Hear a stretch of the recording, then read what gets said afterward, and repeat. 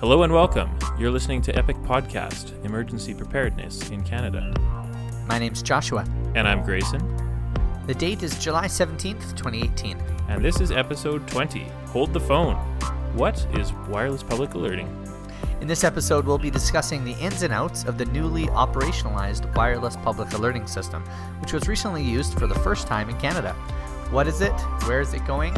And can we rely on it in a time of crisis? To this end, we will be speaking with Tim Tritton once again from the Alberta Emergency Management Agency, as well as reviewing some literature on the ethics of public alerting. All this and more on this episode of Epic Podcast, Current, Relevant, Canadian. Josh, wireless public alerting's arrival in Canada has got to be one of the most anticipated scheduled advancements in emergency management in my memory anyways. Yep. Yeah, I think we were talking about it on our news episodes for all of 2017, and we were very excited when it arrived in April in Canada for the first time. And as many of you may recall, in fact, approximately 60% of you, there was a test of the new system during Emergency Preparedness Week. Since that test, those involved have been hard at work fixing bugs and working out the kinks, and we have the absolute pleasure of speaking once again to Tim Tritton on the details of the wireless public alerting system in Canada as it is right now. But before we begin, as always, Acronym analysis. That's right, get out the decoder rings. There are a few acronyms you're going to have to be aware of to follow along in this particular interview. So we'll start off with a couple of them that have been around and are ones that you might be familiar with. AEMA stands for Alberta Emergency Management Agency. WPA is wireless public alerting. CRTC stands for the Canadian Radio Telecommunication Commission. And Pelmorex is the owner of the Weather Network. CB stands for Cell Broadcasting, and we're getting into technical terms here. And LBSMS is Location-Based Short Message Service. And LTE, which is a term I'm sure you've all heard, but maybe you don't know of in terms of what it stands for Long-Term Evolution, which for me doesn't help even in the slightest bit. All right, with that in mind, let's get down to the interview with Tim Tritton, which took place earlier this month on the 5th. Hello, my name is Tim Tritton. I'm the team lead for the Alberta Emergency Alert Program with the Alberta Emergency Management Agency. Tim Tritton, thank you once again for joining us on Epic Podcast, where we're talking about wireless public alerting. Now, despite extensive media coverage on the topic, I think there's still some misunderstanding out there about what wireless public alerting is and how it affects us. So if you wouldn't mind, what the heck is it and how did it come about? Sure. Well, wireless public alerting officially launched on April 6th here in Canada. It went across Canada as a result of a CRTC decision, Canadian Radio and Telecommunications Commission, that said that wireless service providers, the Rogers, Telus, and Bell, Koodo, Fido, Freedom, those sort of things, all have to carry emergency alerts. This is exactly the same process that they went through in 2014 with the broadcasters, that the radio and TV broadcasters have to carry it. So we went live on April 6th. In fact, Alberta issued its first wireless alert not long after that in April with some flash flood that was occurring. The official national test, which the CRTC also mandated, went forward on May 7th and 9th, 7th in Ontario and Quebec, and on May 9th in the rest of Canada. So it was a chance for the issuers, the aggregator, Pelmorex, or the Weather Network, most people would know, and the wireless service providers to all stretch their legs, test the new system, and see how it really works. As part of that, we had a public awareness campaign. We tried to make sure that people knew what was coming. The wireless service providers all agreed to send out a text message to people, letting them know. Pelmorex arranged both an internet and radio and TV advertising campaign, trying to increase public awareness prior to test date. So what makes wireless public alerting different than any of the other options out there? Yeah, I mean, if you think about it, alerting has gone through 4 generations, technically speaking. It's gone from the indirect, which was, the siren. It went through a radio and TV. It went through the internet-based with social media and apps, and now it's into direct-to-consumer. And so wireless public alerting is a way to get a very short message to directly to the consumer using their preferred communication device. We haven't given up all the other channels, all the other ways of delivering the message. This isn't a one and done kind of thing. This is a complementary series of packages that wants to make sure that no one's left behind. So if you get your news via radio and TV, we try to issue alerts on radio and TV. If you get it from your phone, we want to be on your phone. So it's a complementary package working together to try to keep people safe. And who's able to issue these alerts? In Canada, there's 13 jurisdictions, 13 provinces and territories, and Environment Canada. Those are the only ones that are issues. Now, in each jurisdiction, whether you're in Saskatchewan or Alberta or BC, there's different rules in terms of who they then delegate that power to.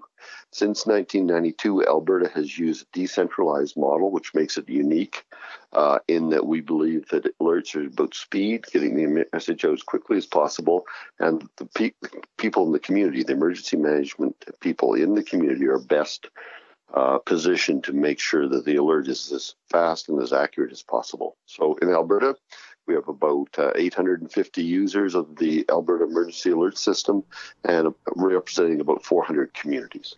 So is this new wireless public alerting, is this now the best way to receive disaster warnings? What are the pros and cons? Is it a best channel?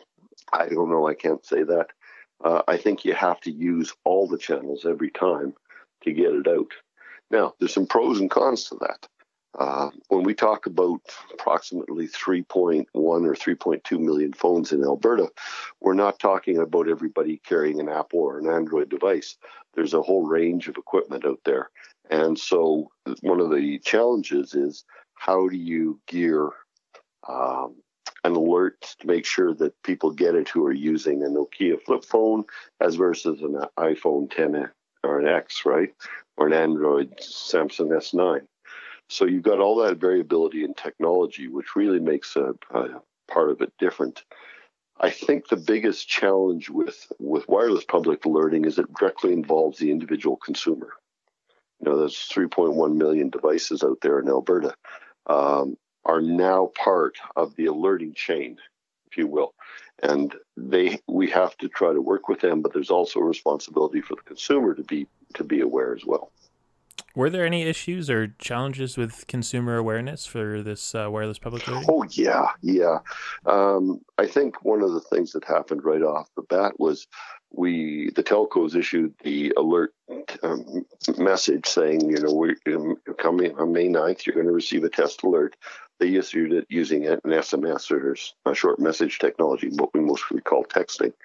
Virtually all machines, all devices can receive that, and so most consumers received it. When it came time to issue the alert, it was issued on the Cell Broadcast Network. Cell Broadcast works like a radio, if you will, and it just broadcasts to anybody in the area. And not all devices in people's hands were able to receive that. They had to be an LTE-compatible device, had to be a relatively new device with updated software. So some of those, I think, that expectation that I was going to get it because I got the text message, followed by, I didn't get it on my phone, was one of the big concerns that people had. Yeah, so you mentioned this test that just happened in May of 2018. There's been a lot of criticism around people not getting the text or what have you. Was this a successful test, and what did you learn?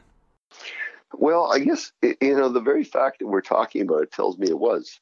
We were trying to increase tests. You do tests for 3 reasons.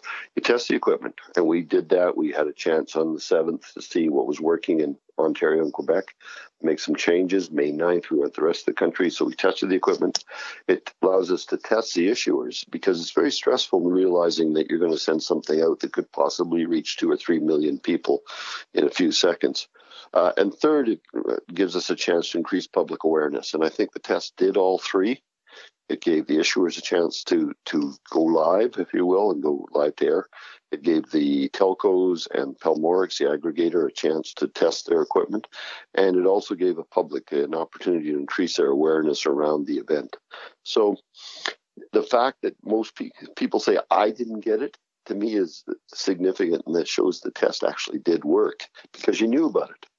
You were saying, well, why didn't I get it? And, before that, alerting may not have been first and foremost on their mind. I really like that. It is truly a test and not a demonstration per se. So sounds like there are a few technical glitches to work out. But what are some of the other opportunities that are afforded by this technology and this method? And what is the future of wireless public alerting? Yeah, I mean, the future is bright for wireless public alerting, again, in concert with all the other testing. But I think as we start to be able to geo-target more, and we can fine-tune the alert message to a smaller and smaller area, to me, that's really powerful. And I can envision, we're not there yet, and I don't want to lead us down the path, but I want you to understand that I think the technology is going to get to the point where we could get to an alert that goes out and says floors of a building 1, 2, 3, and 4 evacuate. Floors 4, 5, and 6 shelter in place, hide, so that you could really start to tailor the alert message to the needs of the individual and the individual situation. I think that's the big promise with wireless public alerting, and particularly now that as the telcos go from having one model with cell broadcast enabled to having all their models by April of 2019. We're just going to continue to increase market penetration. More people are going to have the devices in their hand that'll let them get those messages faster. The only thing about that, though, is the message is very short. So you need some way, given human nature, you need some way for them to get confirmation and more information. And so you always need those complementary partners. And in Alberta, we have an app, for example. We have social media feeds. We have an app, all of which work together so that as that message flashes up on your screen, on your WPA message flashes up on your screen, then you have someplace to go to check to get more information. You have a website, you have social media, you have the app. All those things are really important to make sure that you get a complete picture. And you're believable. You got to be credible. Since its creation and that initial test, has there been a chance to utilize this technology? And, to what effect? Has it increased awareness? Well, yeah, that's always the question, is what effect. But the answer is yes. We've had, in May, we had a wildfire in Mackenzie and a wildfire in the Foothills number 31, both of which we saw the wireless public alerts being issued for those areas. So tornado alerts, Manitoba, we're seeing those kind of alerts going out. So are the alerts going out? Yes. Have we got any documentation on effect? Not really. The literature at this point, I think the scientific research is very thin in terms of when you start dealing with societal events. If you talk about 2 million or 2.5 million people in the province of Alberta receiving alert, and then asking, well, what impact did they have on them? It's pretty hard to generalize one event to all the other events. So I think there's a lot of work that needs to be done on cause and effect. You've mentioned a few times the importance of joining different sources or utilizing several different channels and having that collaborative approach to information gathering. Is there an opportunity in wireless public alerting for that to be automated? Yeah, definitely. The big one I see is a gradual increase through the Internet of Things as we start to see the fridge and your Alexa or home device, your Nest, being online, being able to issue alerts through to them. I think that's going to be a big thing.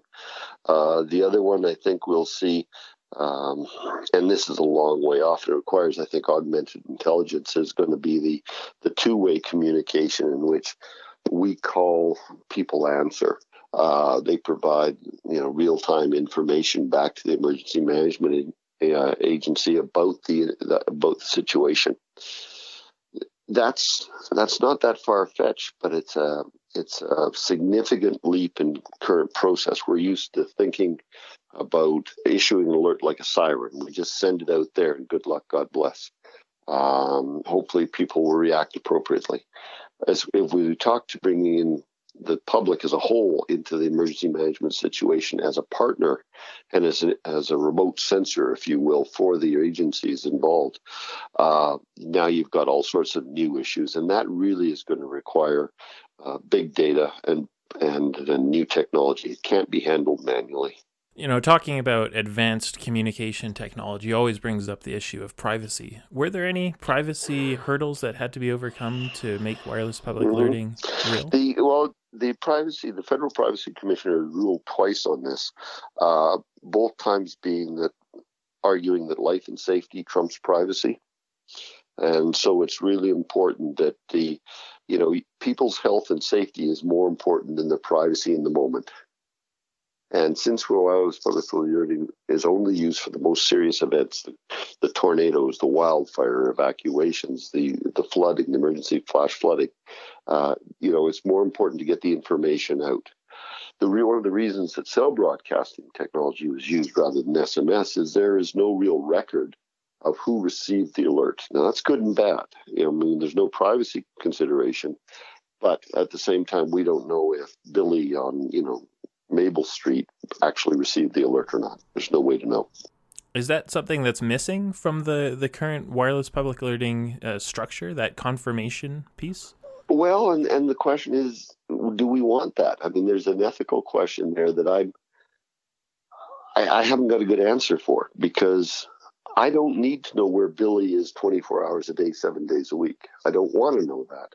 But I want to be able to know that everybody in an area that was subject to, wildfire, got the information as quickly as possible.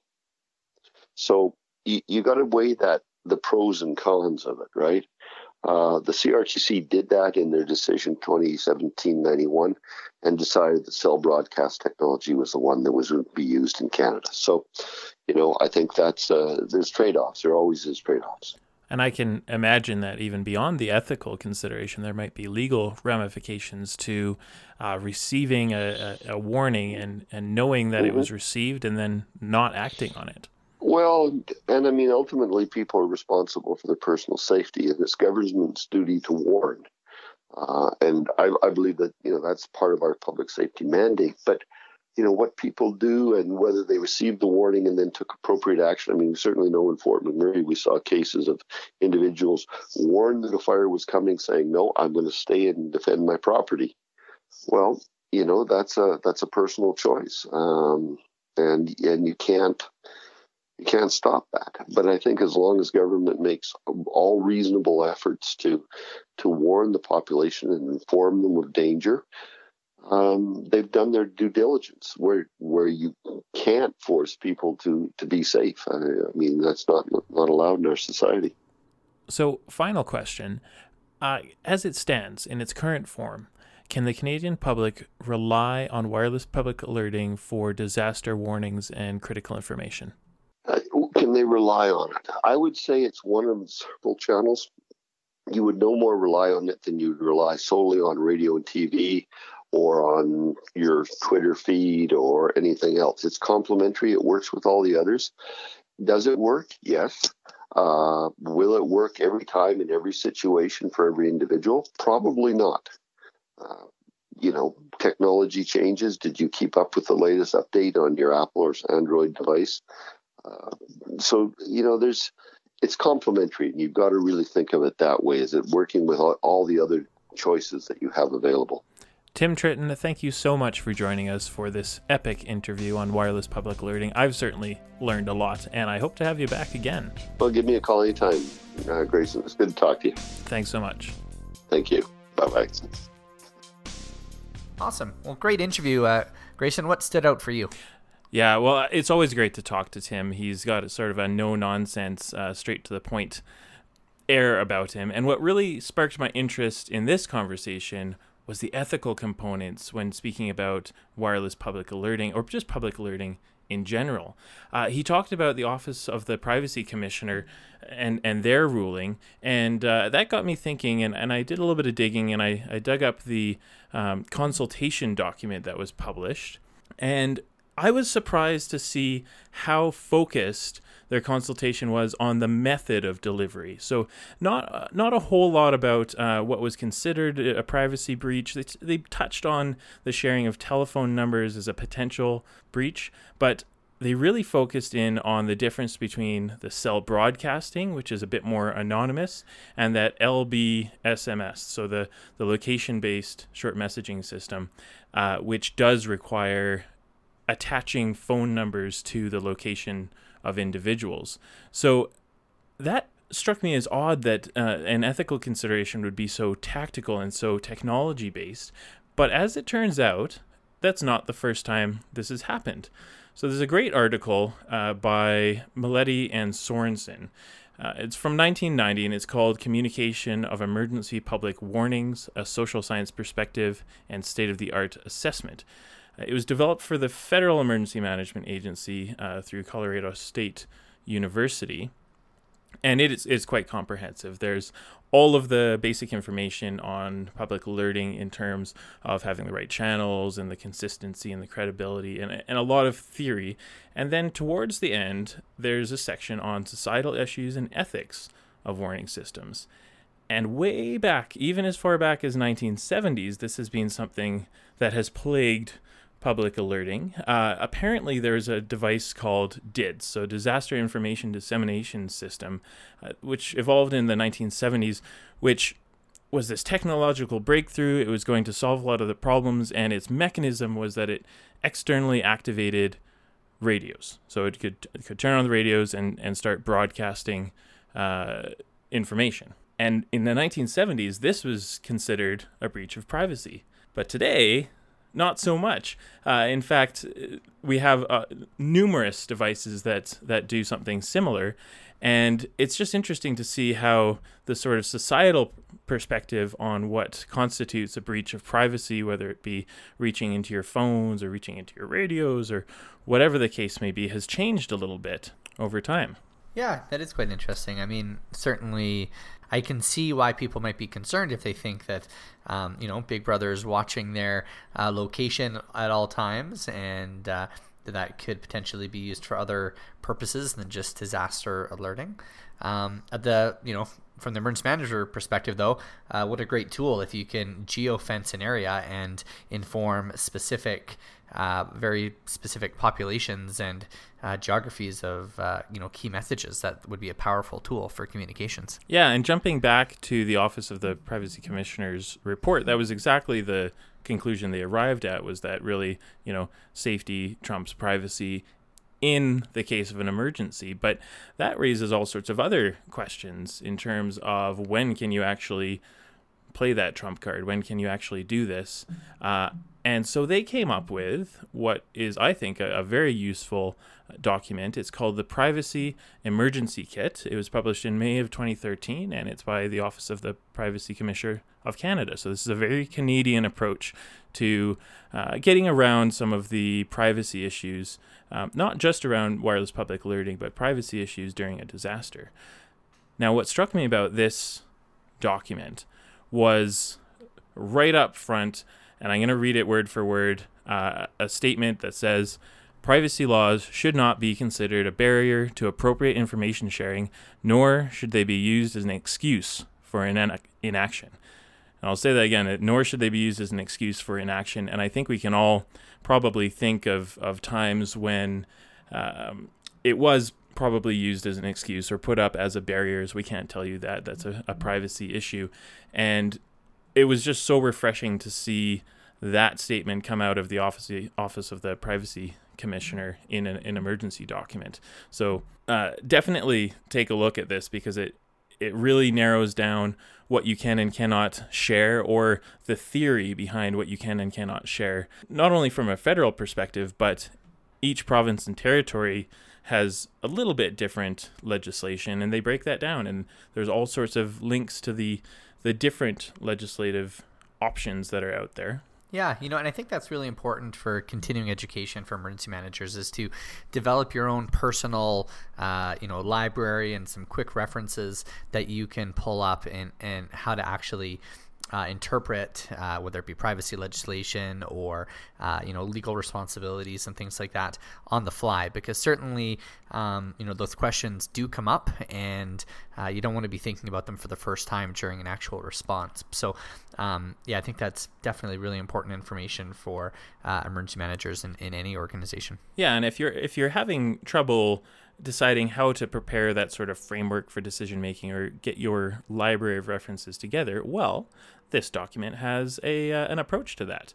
One of the checklists that they developed is called the Before an Emergency Checklist for Handling of Personal Information, and it breaks this sort of complex topic down into step-by-step instructions that I think are specific enough to follow quite easily, but also really important, just general guidelines. So step 1 for the before an emergency appropriate handling of personal information is identify those legislative authorities. So really get to know the acts and who's who in your jurisdiction. Step 2, draft your own policy and procedures so that you can refer to them in times of crisis. Step 3, establish a decision-making framework, and the CRTC is currently creating a decision-making framework for that exact purpose.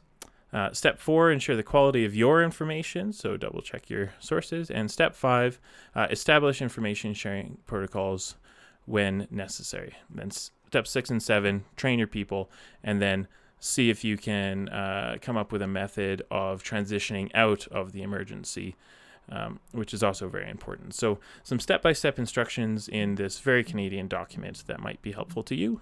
Fantastic.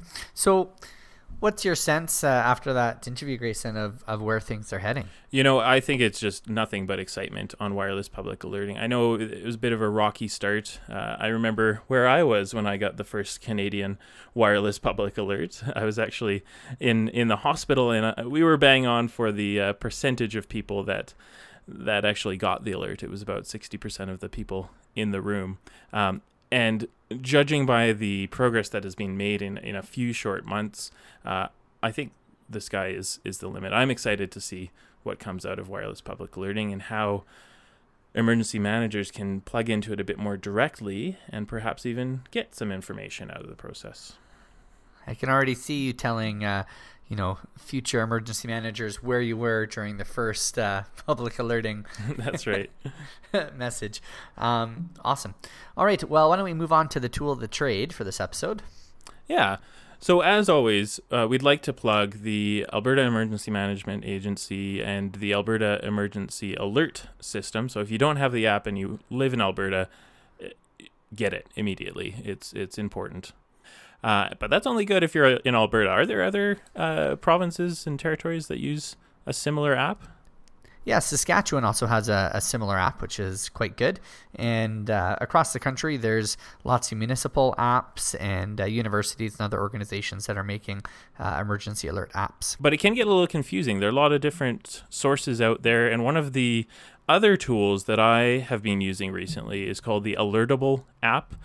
Just Google or search for Alertable, and it sort of scours all of the available alerting infrastructure and information sources out there and sort of centralizes it and delivers it to you based on your preferences to do with region or even type of alert. And you can get anything from the severe weather warnings, which have no protective actions recommended, all the way to those critical alerts. And it seems to be pretty comprehensive. So just another tool for the belt. Awesome. And on to our journal club for this episode. A quick review of an article, which is a nice overview of the literature. If you're interested in reading more about public alerting, is actually the NIST, which is the National Institute of Standards and Technology, the NIST Technical Note 1982, which is a literature review of public response to short message alerts under imminent threat. And this was published back in January 2018. And it's a very nice high-level overview. They do a good job of going through both the grey literature as well as academic journals. And they provide a good current state of the science and what we know about how people respond to emergency notifications. And what I really like about it, they break it down by notification method. So they talk about SMS versus Twitter. They talk about how many characters you need to optimize disaster messaging. There's a few nice pearls in the article, things like one study that looked at the percentage of people that would understand acronyms that were perceived by emergency managers to be standard acronyms, things like MST, like Mountain Standard Time. A large percentage of people didn't actually recognize that acronym. Various U.S. government departments like U.S. DHS, Department of Homeland Security, and these acronyms, I think, frequently creep into emergency messaging just because they seem familiar to us and we're under, pretty tight character limits. So something, to think about when you're creating these messages. It also talks about how to improve credibility and actually making messages actionable. So you can freely download the full PDF at the NIST website and just look for Technical Note 1982. Right on. And just before we go, I do want to take the time to mention that Epic Podcast is a member of the Alberta Podcast Network, powered by ATB Financial. The Alberta Podcast Network is a great group of really motivated and inspirational podcasters within Alberta.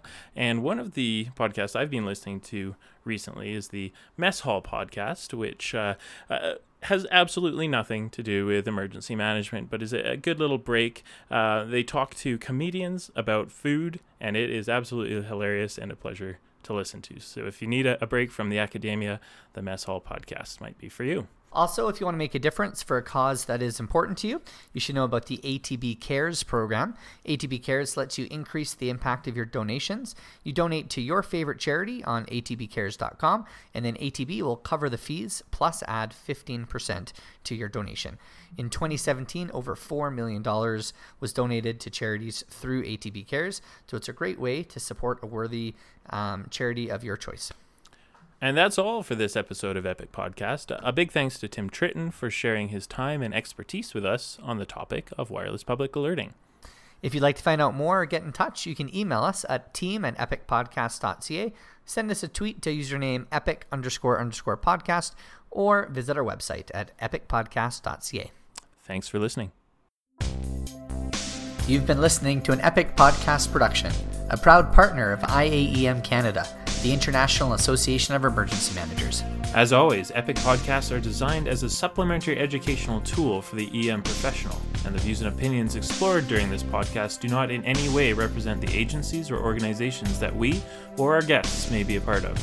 For more information about the show or the people on it, visit our website at epicpodcast.ca or follow us on Twitter by searching Epic Podcast. And finally, a big thank you to all of our contributors and to you, our listeners. Please stay tuned for the next episode of Epic Podcast. Current, relevant, Canadian.